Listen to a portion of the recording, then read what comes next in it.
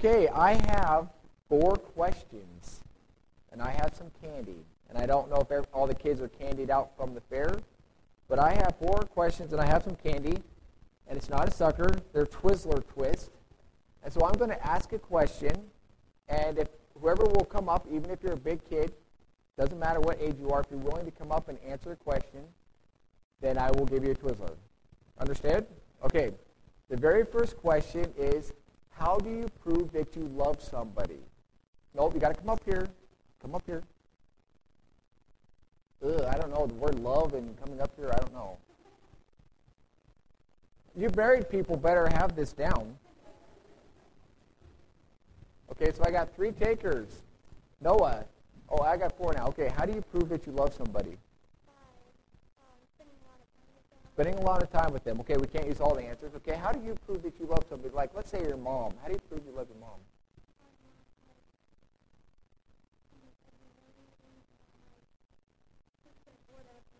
Okay, so you're treating her with respect. Okay, good. How do you prove that you love somebody? By obeying your, okay, like your parents, okay. And how do you prove that you love somebody? Sending them nice cards. Okay, good job. Okay, you guys can go. You guys think they love people if they do those things? Okay. No one said anything about hugging and kissing and, oh, Leslie would have. Yeah, okay. Okay, my next question. School has started, and kids have tests. And you're going to have a test this week probably. You're going to sit there. I picture Caleb. He's taking his test, and he knows the answer to this test. How are you going to prove that you know the answer to a test? Very simple. Got to come up here. How are you going to prove that you know the answer to a test? Okay, Tegan, how are you going to prove that you know the answer to a test? You get it right. You get it right, but what do? Do you just think it in your mind? Yes. That's all you do. And You have to put the problems together. You got to put it down on paper. Yeah. Okay. How are you going to prove that you know the answer to a test? By telling the teacher. No, you don't tell the Paper? teacher. You write it down. How do you prove that you know the answer to a test? You study that you don't know it. And the teacher's going to give you credit for studying? And if you get it right. How do you get it right? By studying and memorizing. But how does the teacher know you have the right answer? Good memory. You wrote it down. Good. And you got the answer. How do you prove you know the right answer on a test? You write it down on the right paper. How do you know the answer how do you prove that you know the answer on a test? You write it down. I told you this is easy. You write it. Okay. I'm going to run out of candy. Okay. This last week, and even yesterday, there was, it sounds like a fair in Miles City, or there was a lot of roller coaster rides. If your buddy says, I dare you to do it because you're scared, how do you prove that you are not too scared to go on a ride? This is easy. Adults, you can be... Do it. All right.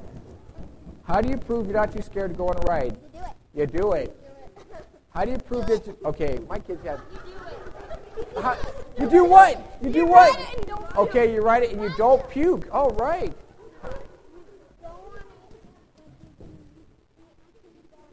Oh, you ask them to go on it with you. How do you prove that you're not too scared to go on a ride? How do you prove you're not too scared to go on a ride?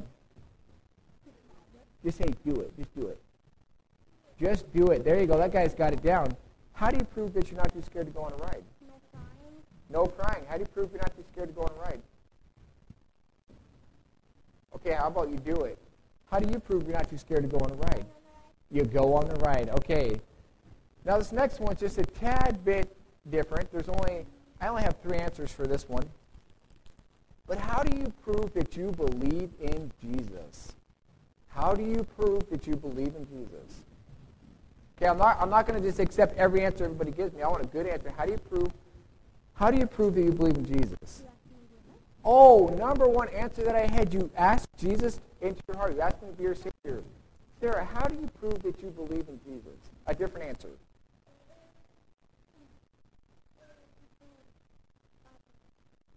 Okay, because why? You'll hear about Jesus in church, okay? How do you prove that you believe in Jesus? Okay, you just stand right there for a second, okay? Stay there. Okay, how do you prove that you believe in Jesus? Okay, you get baptized. Okay, go sit down. How do you prove that you believe in Jesus? Okay, that'll work. How do you prove, Caleb, that you believe in Jesus? Okay, go stand by Nick. How do you prove that you believe in Jesus? Okay, go stand over there. How do you prove that you believe in Jesus? You read the Bible, okay?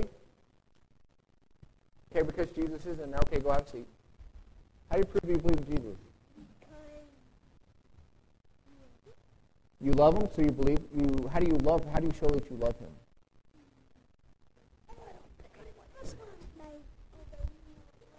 By obeying what he says. Go have a seat. How do you prove that you believe in Jesus? Okay, see, go ahead. The reason I left these three up here is because they're very common repeat answers. Okay, the one answer, you take these and go sit down. The one answer that I had that nobody said is, he does not get that from me, okay? I didn't say... The one answer that nobody gave that I was hoping to get was, if I believe in Jesus, I'm going to tell other people about Jesus, right? If I truly believe, I'm going to do something. Now, that was a lot more fun than I expected it to be, passing out all that candy. But this is a very simple lesson today that we can find in Luke chapter 7. And the last verse, verse 35 that we're going to look at is, wisdom is proved right by her actions. What you believe is going to come out in your life. If I believe that I'm not too scared to ride this ride, it's going to show up. If I believe I love my wife, it's going to be seen in my actions. Now, when you have the word wisdom is proved right by her actions, there's actually two different kinds of wisdom. There's the right way, which is God's wisdom, and there's the wrong way, which is man's wisdom. So there's two options. Man's wisdom is only an option because it's a direction that people go. But it is not the right answer. It is not the right direction to go.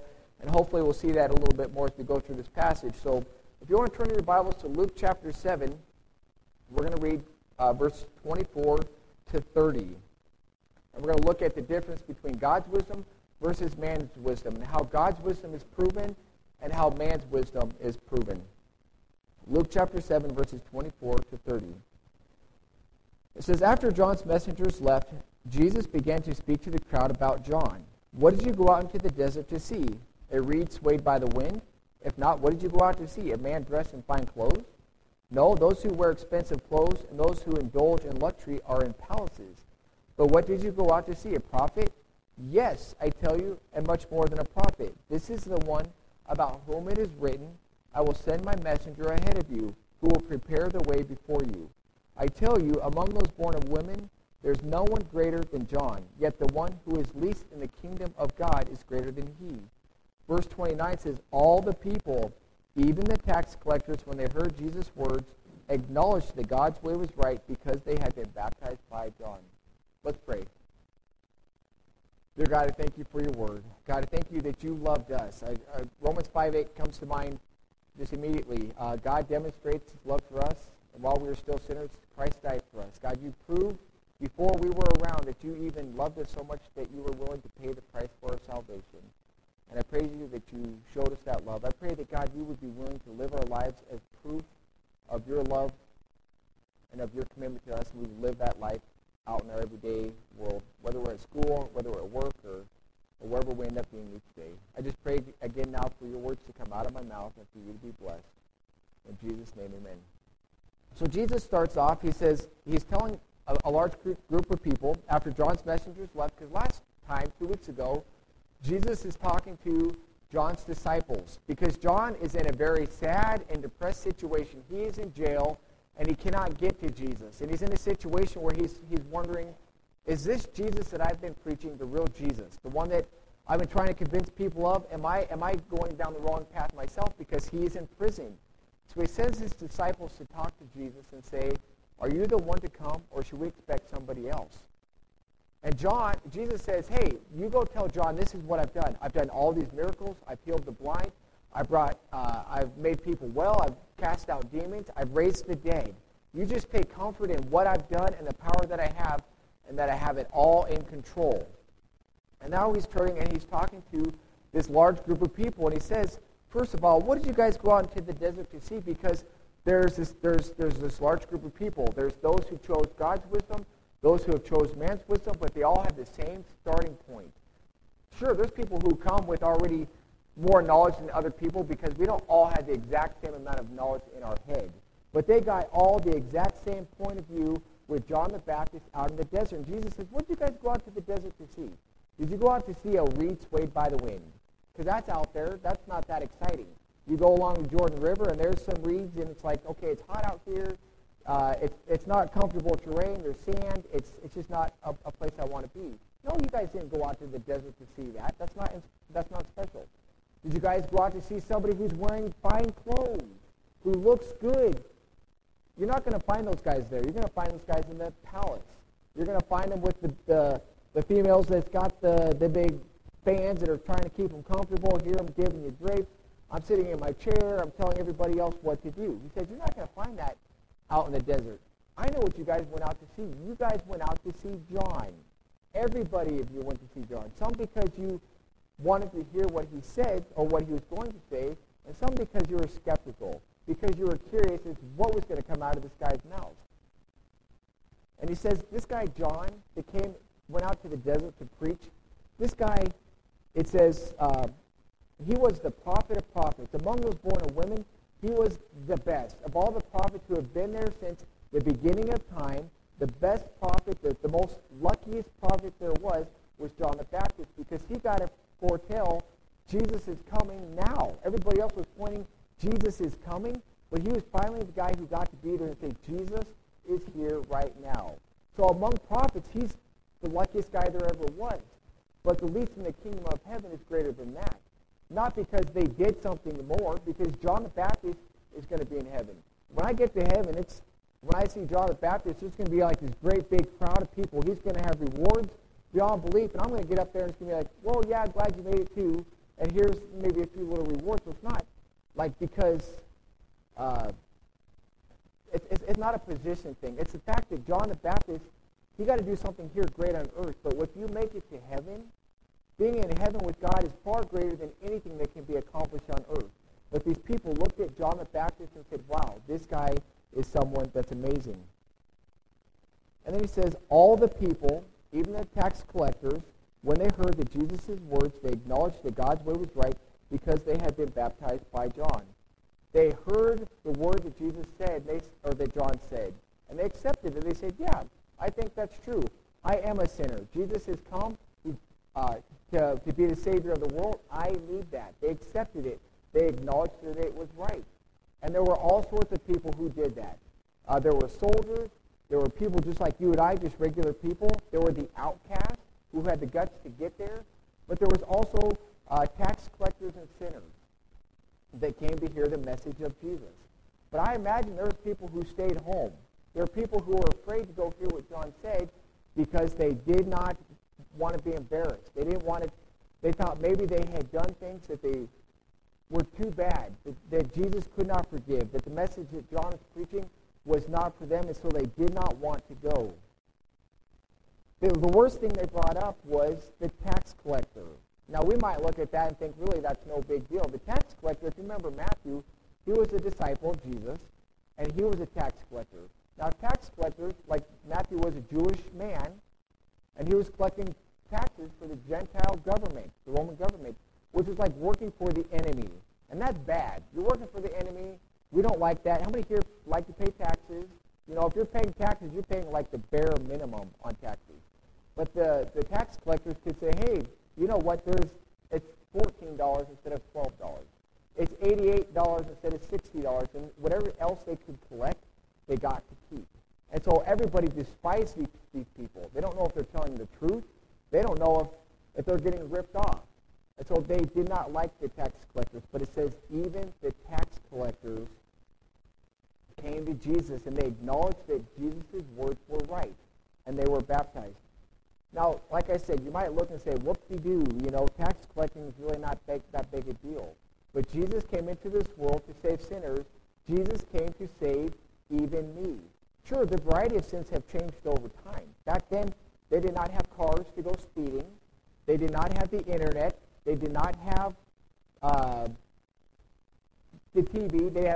We have way more access to sin, it seems like, than they did. And we can look and say, man, what I have done doesn't compare to that. That's like little kid stuff compared to the big bad sins that I've committed. But please listen to me.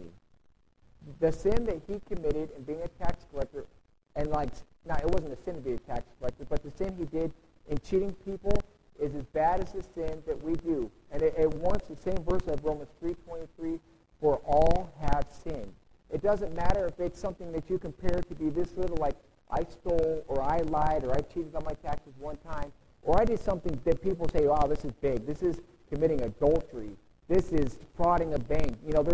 I killed somebody. Yeah, those are major sins, but James 2:10 says, if you keep the whole law, you do everything exactly right that you're supposed to, but you break one little law, guess what? In God's sight, you're guilty of breaking it all. And James brings up the examples of committing adultery and murder. If you have not committed adultery, but you have committed murder, guess what? You're guilty of both of those.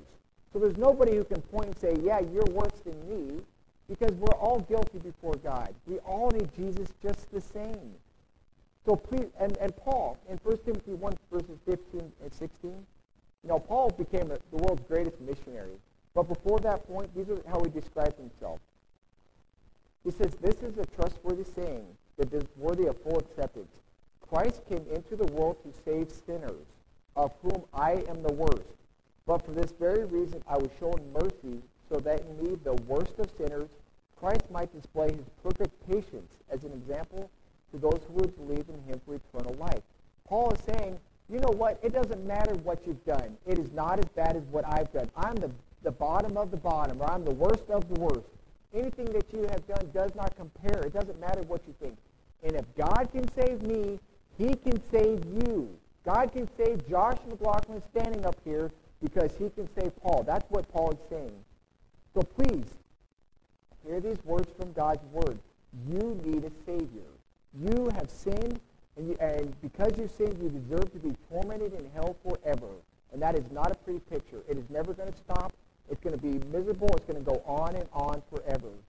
But hear these words that Jesus died on the cross to pay for those sins so that you can have eternal life. Don't believe the lie that I'm too bad, I'm too far gone. I've heard that before. It's not true. As long as you're living and breathing, if you need Jesus, you can get saved. But don't believe the lie that the world says that, oh, you're not that bad. It's really not that bad what you did. Because if you've broken one, you have broken them all. It is not going to work. So all these people that Jesus is talking to, there are those who chose God's wisdom, and there's those who chose the world's wisdom. And what they did, both sides proved it. Those who followed God's wisdom, they proved it. They were baptized. Now, the word baptized it's a picture of taking a shirt, take my shirt, and dunk it into something. And when it comes out, it is a different color. If I have red dye, it goes in. It comes out as something completely different. People were baptized. They were dunked in the water, and they were brought back out. And it signifies something very important. It was a public demonstration of a faith that they had. When you're buried in the water, when you're dunked underwater, it's representative of Jesus dying and being buried and stuck in the tomb, and he was dead, and you come back out to live a new life. So I'm no longer living for myself. I'm going to put Jesus as Lord of my life, and I'm going to live for him. And it's a public thing that you're telling every single person who is there, I believe in Jesus. I have trusted him as my Savior, and I'm making a commitment today in front of everybody that this is true. So I want to talk a few minutes about baptism. I have a few facts. First of all, baptism is not a means of salvation. Anybody who's relying on the fact that I was baptized as a baby, or I was baptized when I was 15, or when I was 25, it is not going to save you. John 14:6 says, I am the way, the truth, and the life. No one comes to the Father but by me. Not by baptism, not by going to church, not by helping people, only by Jesus. And I know that baptism doesn't save you because that's a work. That's something that you can do to help yourself. Ephesians 2:8-9 says, for by grace are you saved through faith.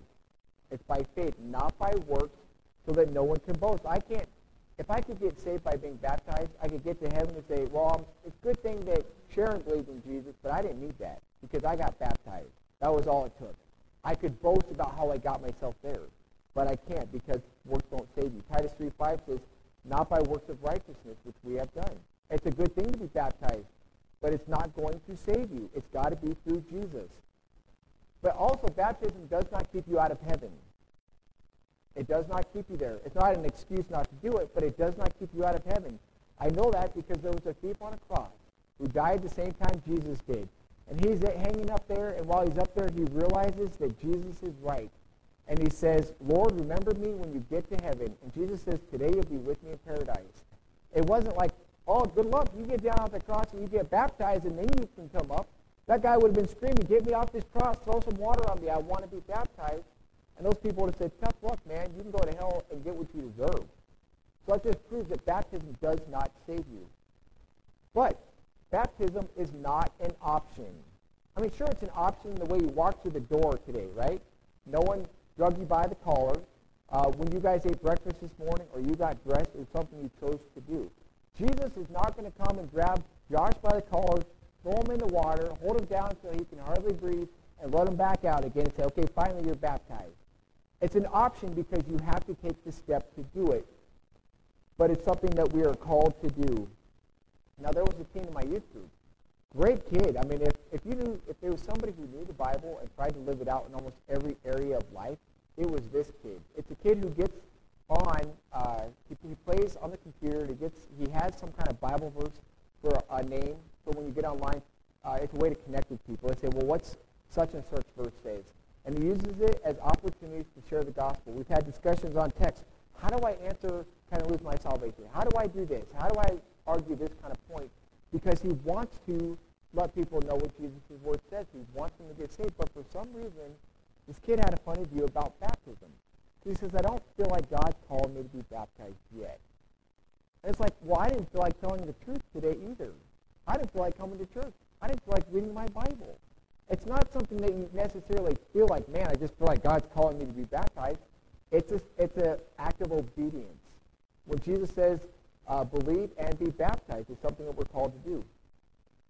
There was this, I know people don't do it because they're scared to do it.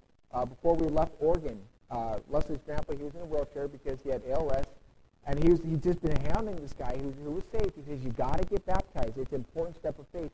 And this guy was so shy that he never got married. He lived with his sisters.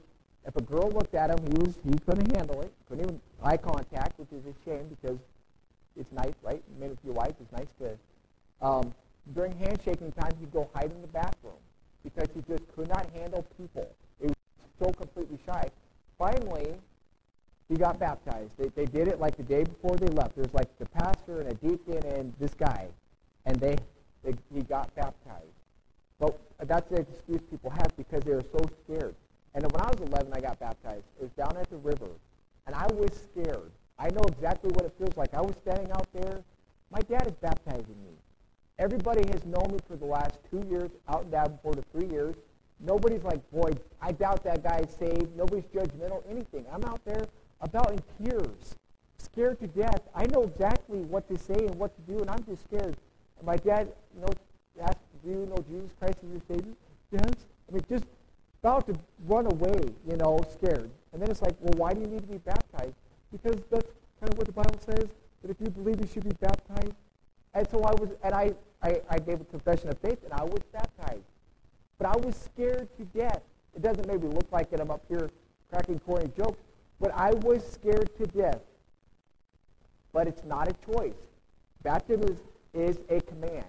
Jesus did it, not because he needed it to show repentance, because Jesus never did anything wrong, but he left it as an example for us to follow. And if Jesus did it, guess what? We probably better do the same thing. And when Jesus says in Matthew 28:19, go into all the world and share the gospel with them, baptize them in the name of the Father and the Son and the Holy Spirit. So it's a command. Everybody kind of gets the clue that this is a really big deal. So let me ask you a question. Have you trusted Jesus Christ as your Savior? Because baptism does absolutely nothing for you if you have not trusted Jesus Christ as your Savior. And if you have you been baptized? You know, I come here with a clean slate, and I look around, and I say, I know 4 people besides myself that I know are baptized. My wife and my son Noah are baptized. I know that Selena was baptized, I believe, last year, and Nick was baptized in Sandstone, because I heard he made a big fuss. That's where he wanted to be baptized. Was anybody else in here baptized? Okay, there you go. Right there. Sophie was baptized. But you guys know something that I don't know. So if you have not been baptized, why not? Is it because you haven't had opportunity to? Yeah, Caleb could say that because we didn't let him yet because we wanted to make sure that he understood a little bit more than he does. But that's true. Caleb has not been baptized. But I think next time we have a baptism, I'm going to dunk him under the water. But is it because you haven't had opportunity to? Well, it's really easy. Sandstone, you know, it's like 95 degrees out there. We could go to Sandstone and do a baptism. There's this really cool baptistry up here. I've never been in a baptistry full of water before. I've been in a river, but I've never been in one of those. There's an option to do it if you want to do it January 1st. You can do it inside. Is it because you're too scared to do it? Maybe you say, you know what, I got saved a long time ago, and my life is not quite measured up to what it's supposed to be. Everybody around here can look and say, you know what, Josh did this. He says he's a Christian, but he's done this or that. That's a bummer. But, you know, part of being baptized is a public demonstration that I'm going to try to live for the Lord. And sure, the past is the past. You can't do anything about it. But from this point on, and it does help you. If you publicly declare your faith in front of people, when you see those people, it's going to help you keep on your toes. And no one likes that, but it's going to help with that. Or is it just because you're too afraid to get up and stand in front of people? Now, I'll tell you, I'll make it really simple. I'll tell you exactly if someone, because after the service, I'm going to say, hey, if anybody wants to be baptized, please come up here and talk to me about it. I'm not going to go back there. I'm just going to come up here. Maybe it feels awkward because you know everybody else is going to know. I don't know what to tell you. Just please come and talk to me. And if you feel like you can't do that, talk to me somewhere else. But the way it will work is I'm going to say, hey, Leslie, have you trusted Jesus Christ as your Savior? And she'll say, yes, I have. Okay, that's the first question. That's true or false. Okay, it's very easy. The second one, I'll say, can you tell me about when you accepted Christ as your Savior? I mean, what made you have a need for it? What made you think you really, what was it kind of the story that got you there? And that's it. And then when you're standing up here or up there or at the lake, I'm going to say, hey, Caleb, have you trusted Jesus Christ as your Savior? Yes, Dad, I have. Well, why did you need to, what makes you think you need to be baptized? Or when did you come to know Christ as your Savior? And then you'll say it to everybody else. It's that simple. Now you say, I am not doing that in front of everybody. There is no way in the whole world. Well, let me let you know that those are 2 things you're supposed to be doing anyway. If you're a Christian, you should tell people about it, and you should share the gospel with other people. So it's a good practice time to get up here and do it in front of us, but it's something we should be doing in front of other people anyway. That's another command that God has given us to do. So I would encourage you, if you have not been baptized, please be baptized.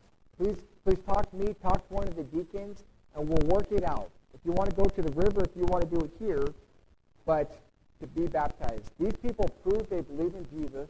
Wisdom was proved right by their actions. They said they believed it, and they were baptized, and it showed that they were truly following what God had wanted them to do. So if God's wisdom can be proven by action, guess what? Man's wisdom can be proven by action as well. Or I will call it man's folly. Because man has their great big brains and his lofty ideas and logic that I can't even comprehend. I mean, I was even thinking about, you know what, I don't even know how a little gas engine works. I have no idea. And to think that's the difference between me and the people who built space rockets that went to the moon. I mean, that's how much the intelligence difference there is between me and people who are really, really smart. I can't even figure that out, and that's what they can do. So there's a big, huge difference. That's the difference between God's wisdom versus man's wisdom. They just do not compare. And so the other group, the people who said, you know what, I don't want God's wisdom, let's read about them. They're called the Pharisees and the teachers of the law. Verse 30 says, but the Pharisees and the experts in the law rejected God's purpose for themselves because they had not been baptized by John. They said, I don't believe that, so obviously they're not going to be baptized. They are not about fooling people. They're going to try to live what they say they believe. And so Jesus says, to what can I compare this generation? What are they like? They are like children sitting in the marketplace and calling out to each other. We played a flute for you, and you did not dance. We sang a dirge, and you did not cry. But John the Baptist came neither eating or drinking wine, and you say, he has a demon. The Son of Man came eating and drinking, and you say, here's a glutton and a drunkard, a friend of tax collectors and sinners. Verse 35, but wisdom is proved right by her actions. Now the Pharisees, these were the most good-looking, good meaning by the deeds that they did. They looked like they had it all together. They were following the law. They were trying to persuade other people to do the same thing. But Jesus has described these people as whitewashed tombs. They look good. I mean, a tomb on the outside looks really good. You can get it whitewashed and clean and pressure wash and make it really nice. But what's on the inside? It doesn't matter who it is. It stinks. There's dead bones. There's rotting flesh. It's terrible. And that's exactly what these Pharisees were like. In Matthew chapter, I think it's 4 or 5 verse, I think 20, he says, if your righteousness does not surpass these guys, you are not going to get to heaven based off of your righteousness. The Pharisees and the teachers of the law are not going to make it based off of what they did. And if you're going to try, you better outdo those guys. And they can't even do it. So it's not even possible. The teachers of the law, those were, I looked up, and there was 613 laws in the Old Testament. Now let's compare that with the Ten Commandments. I've been trying to sing this Ten Commandment song in my head all morning. There's 10 of them. How many people can name all 10 commandments? I know, okay, we have 3 people, okay. I can't go down the list and name 10 commandments. I know on the right side of my Bible, thou shalt not kill, thou shalt not steal, thou shalt not commit adultery, thou shalt obey your parents, but that's not even in the right order. And that's only 10. These guys were experts. They didn't just know the law. And let me tell you, if you want to read about the law, read through Leviticus. That has lots of crazy laws and lots of different things that how in the world would you know all that? But these guys said, hey, that's what I'm going to rely on. That's what's important. And they proved it by the way they lived their life. And they thought, and these guys were too smart for their own good. They got to the point where I don't need God because look what I can do. And that's the way man's wisdom works. In 1 Corinthians verses 18 to 25, it talks about the difference between man's wisdom and God's wisdom. Verse 18 says, for the message of the cross is foolishness to those who are perishing. The message of Jesus dying on the cross to pay for your sins, for those who don't accept it, they think it's foolish. They don't, that can't be true. Jesus didn't really die. There's not really a need for me to trust him as my Savior. But for those of us who are being saved, it is the power of God. For it is written, I will destroy the wisdom of the wise. They think this is something great. I'm going to destroy that. That is not going to last. The intelligence of the intelligent I will frustrate. Verse 20 says, where's the wise man? Where's the scholar? Where's the philosopher of the sage? People who could battle at will and defeat people based off of what they say. It says, has not God made foolish the wisdom of this world? For since in the wisdom of God, the world through its wisdom did not know him. The world looks at and says, they can get to the moon, they can try to count stars, they can do amazing medical discoveries and heal surgeries, but they look at all that and they think, man, look what I can do. That's all pointing the natural world. Psalms 19:1-4. The natural world is pointing to the fact that God is there. But the world in its wisdom says, no, look what I did. Look how amazing I am. It wasn't God, it was me. And so God was pleased through the foolishness of what was preached to save those who believe. It's foolish to the world, but God says that's the tool, that's the key. You want to get to heaven? It's not based off of what you know. It's not based off of what you can do. It's based off of Jesus that's going to get you to heaven. There's Jews who demand miraculous signs. There were lots of Pharisees. We've seen where they saw Jesus give sight back to the blind, and all they could do was whine that it was on a Sabbath. They weren't taking the fact that Jesus was doing these miracles and saying, yes, Jesus, you are real.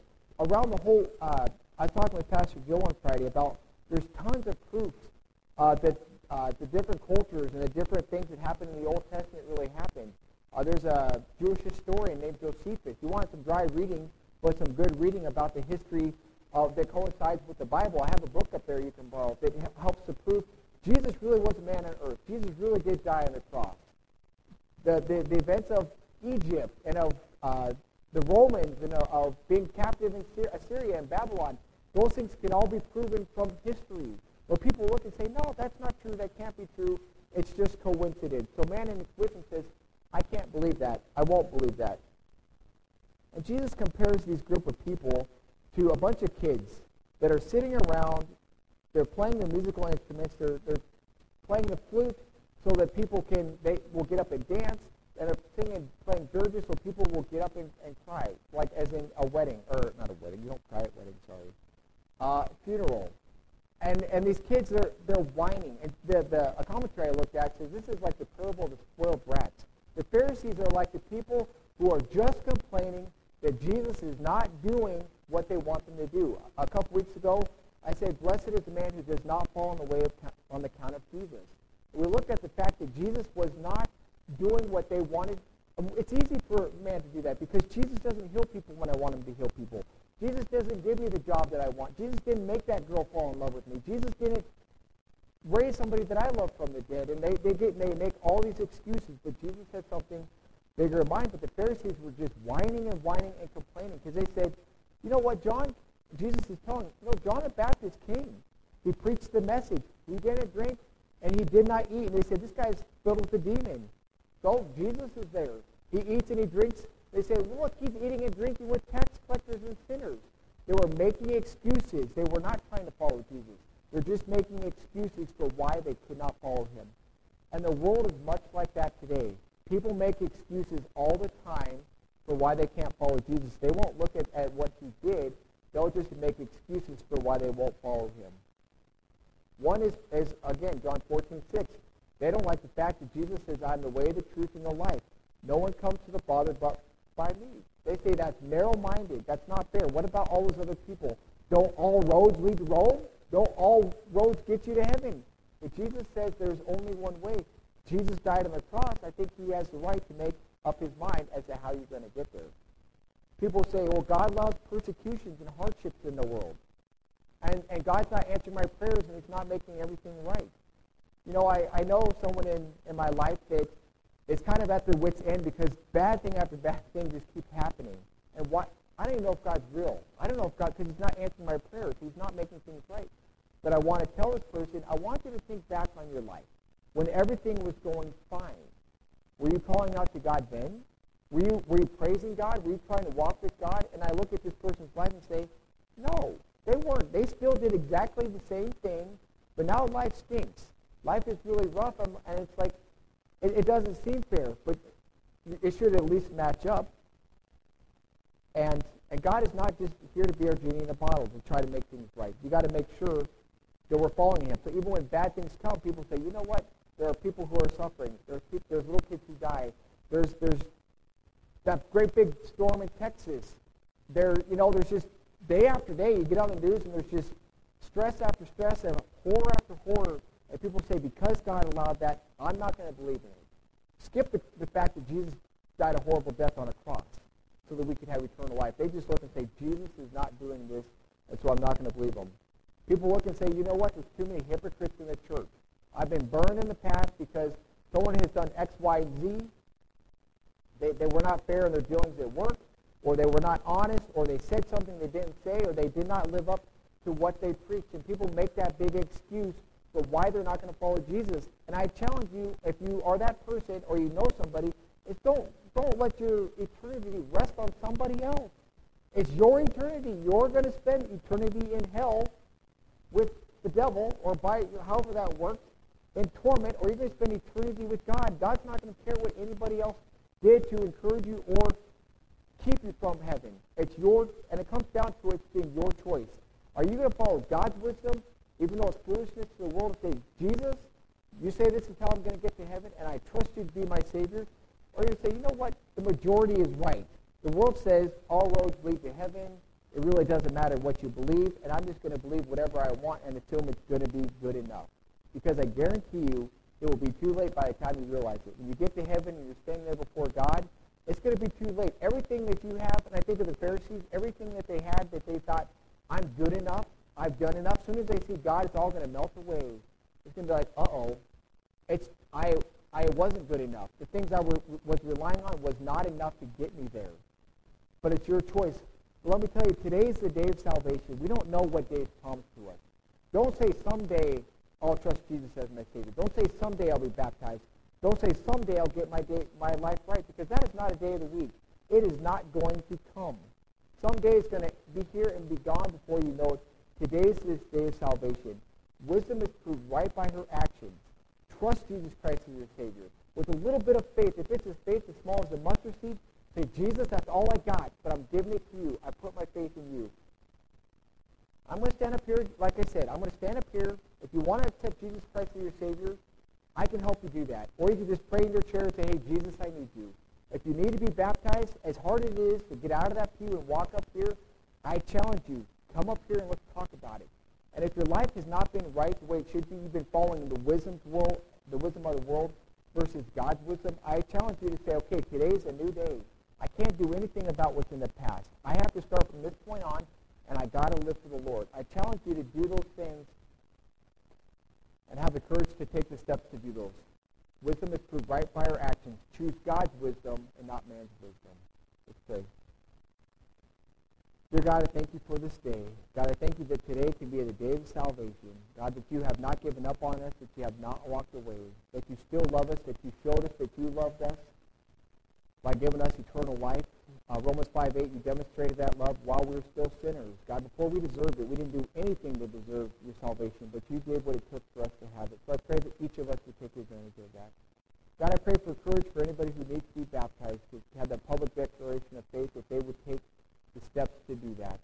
And God, I just pray that if anybody here has not been walking in your wisdom, but has been walking in the wisdom of this world, I pray that you would just convict them of that.